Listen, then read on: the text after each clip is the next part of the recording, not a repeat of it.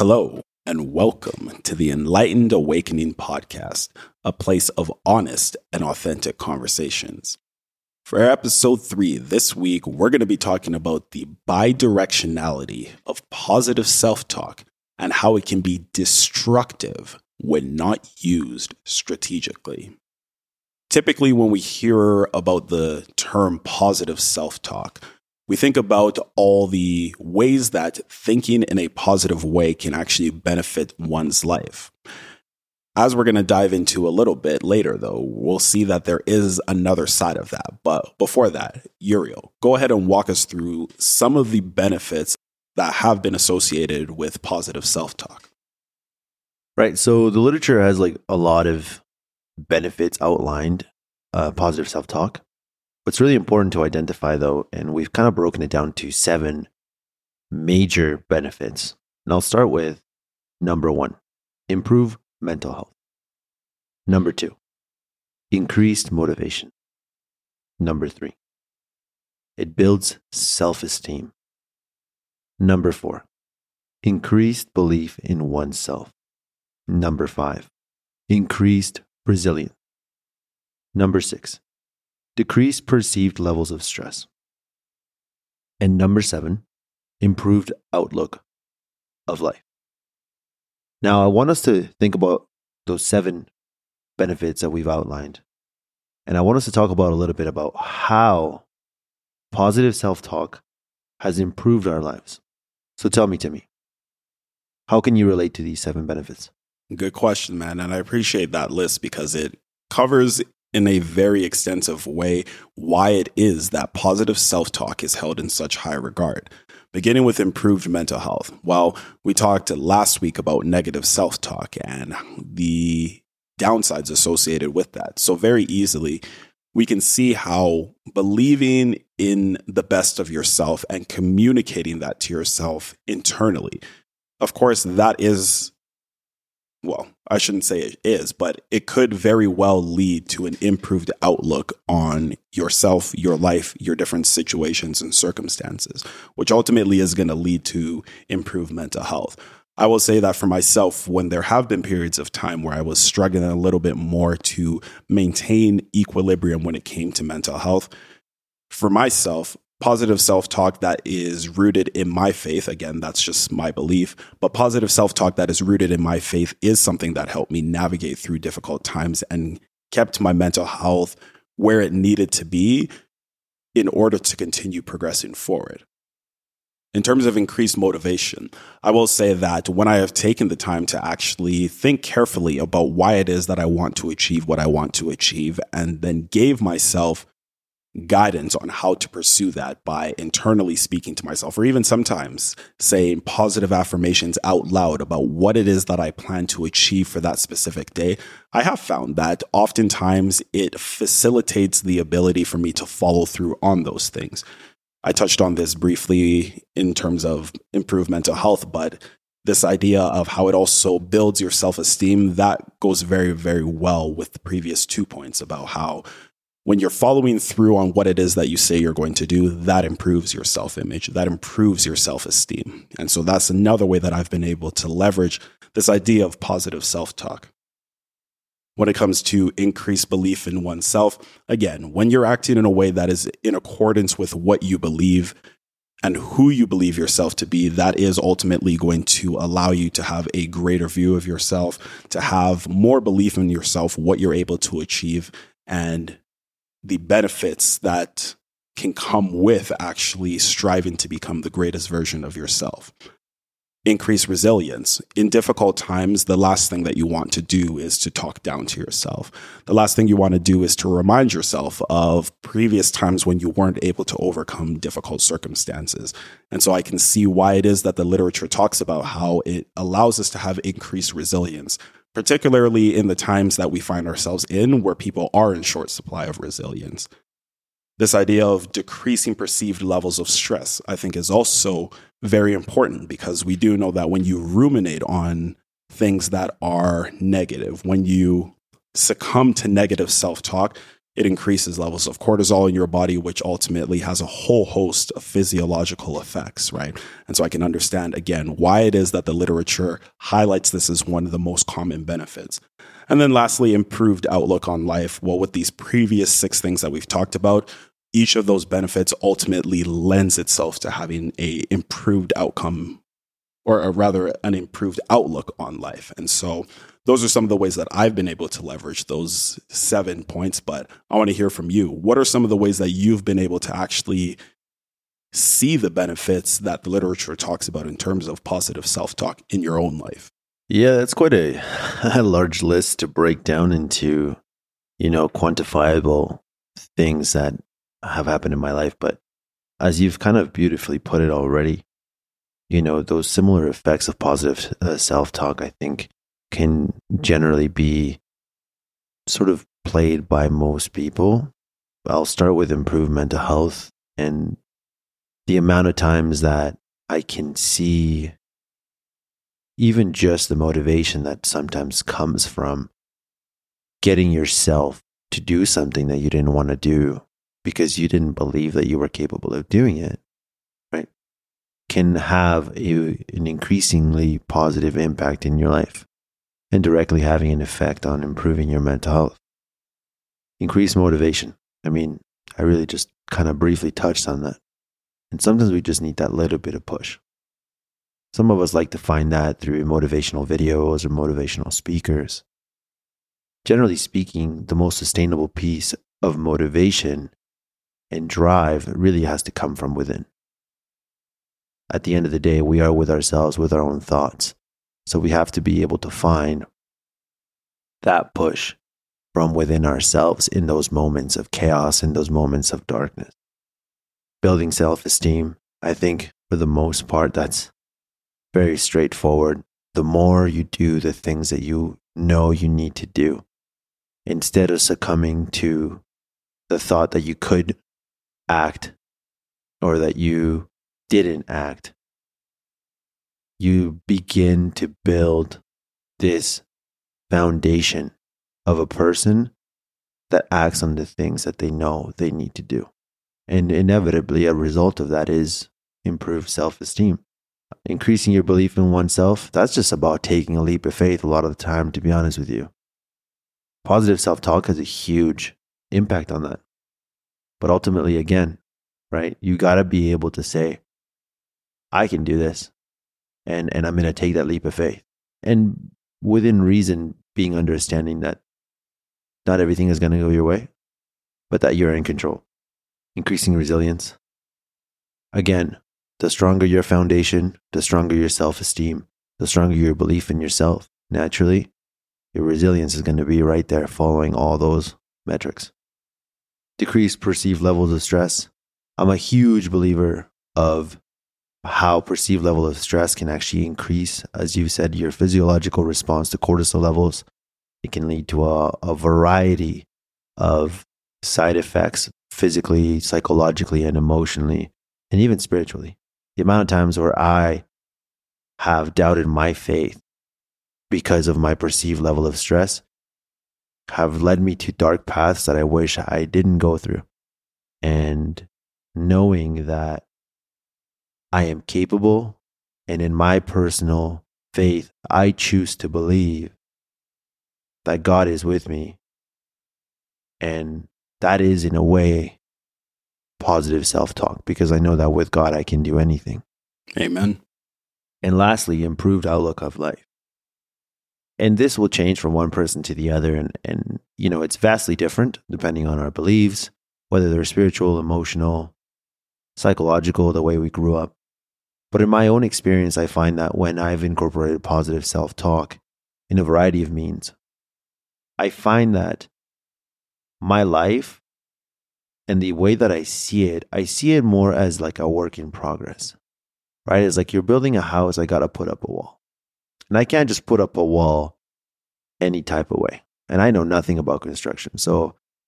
But I know that when you're building a house, the first thing you do is you build the foundation, right? So that your house can stand tall and can withstand all of the adversities that life will throw at it.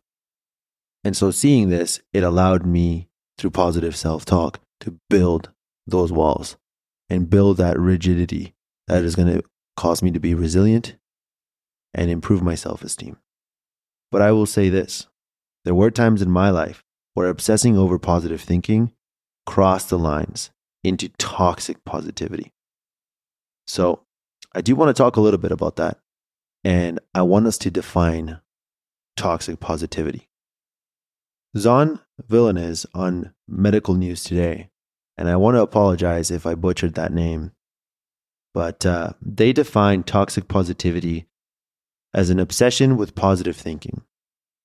It is a belief that people should put a positive spin on all experiences, even those that are profoundly tragic.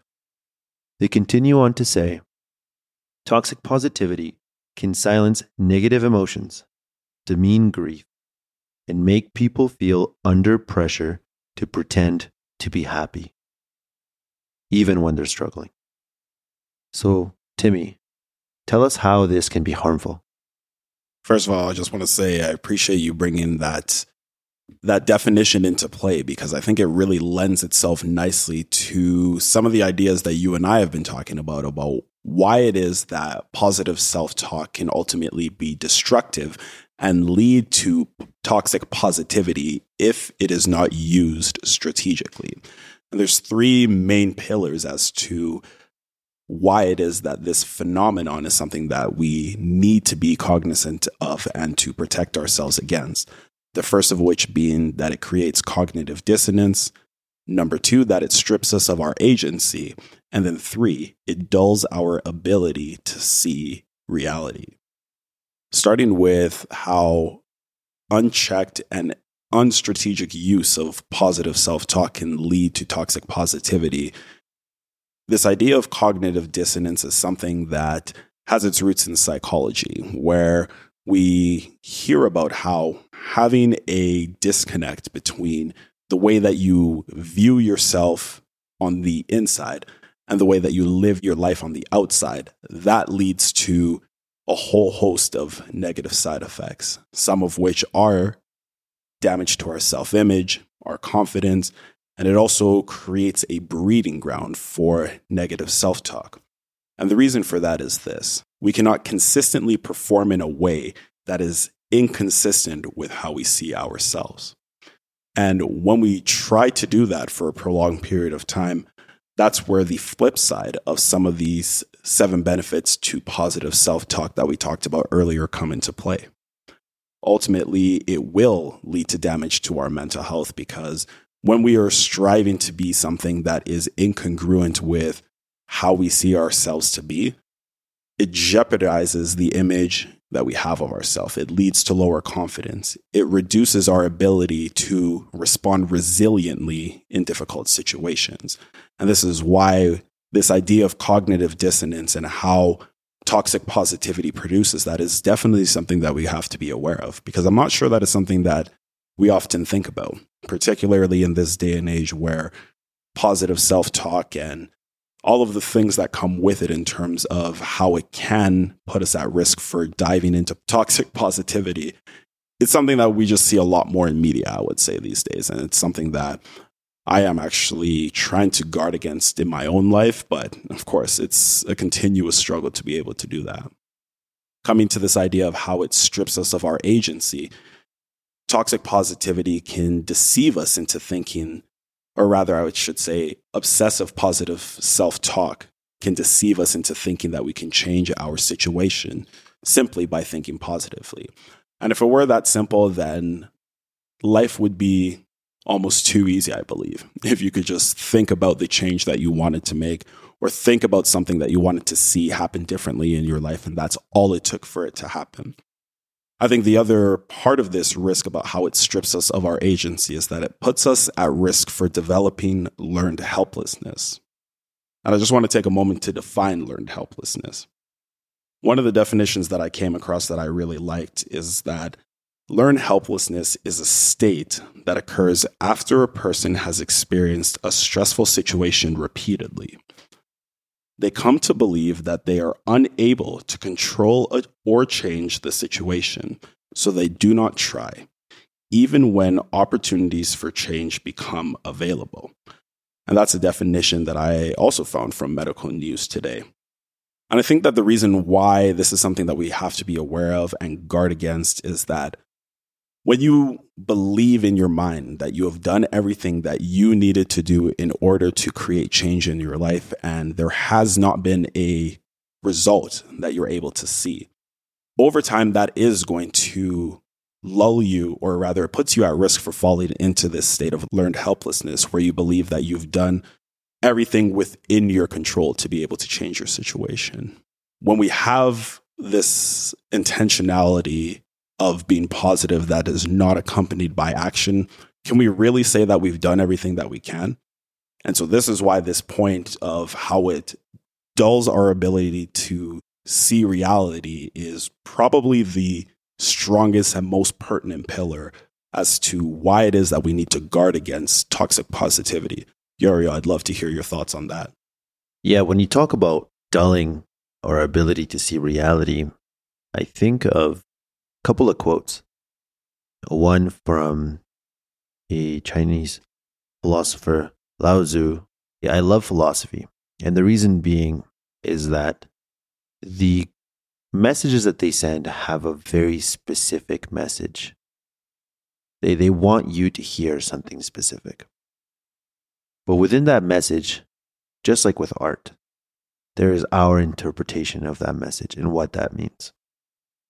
And so, in this quote, Lao Tzu talks about filling your bowl to the brim and it will spill. Keep sharpening your knife and it will be blunt. I think this really highlights that point of dulling our ability to see reality. Because objectively speaking, when you are thinking so positively all the time, that it overshadows your ability to see reality, to see what's happening around you. And you use that as a mechanism to avoid those hardships. In a way, you kind of lose your purpose. And our purpose is really important. And it's vital to the development of character, our development as people, and in many scenarios, it completely dissipates the meaning of life when you lose your purpose. And that leads me to a second quote by Friedrich Nietzsche, who says, "He who has a why can always overcome a how." Which then leads me to the thought, don't allow the world to give you what it wants. Fight for what it is that you truly, deeply desire.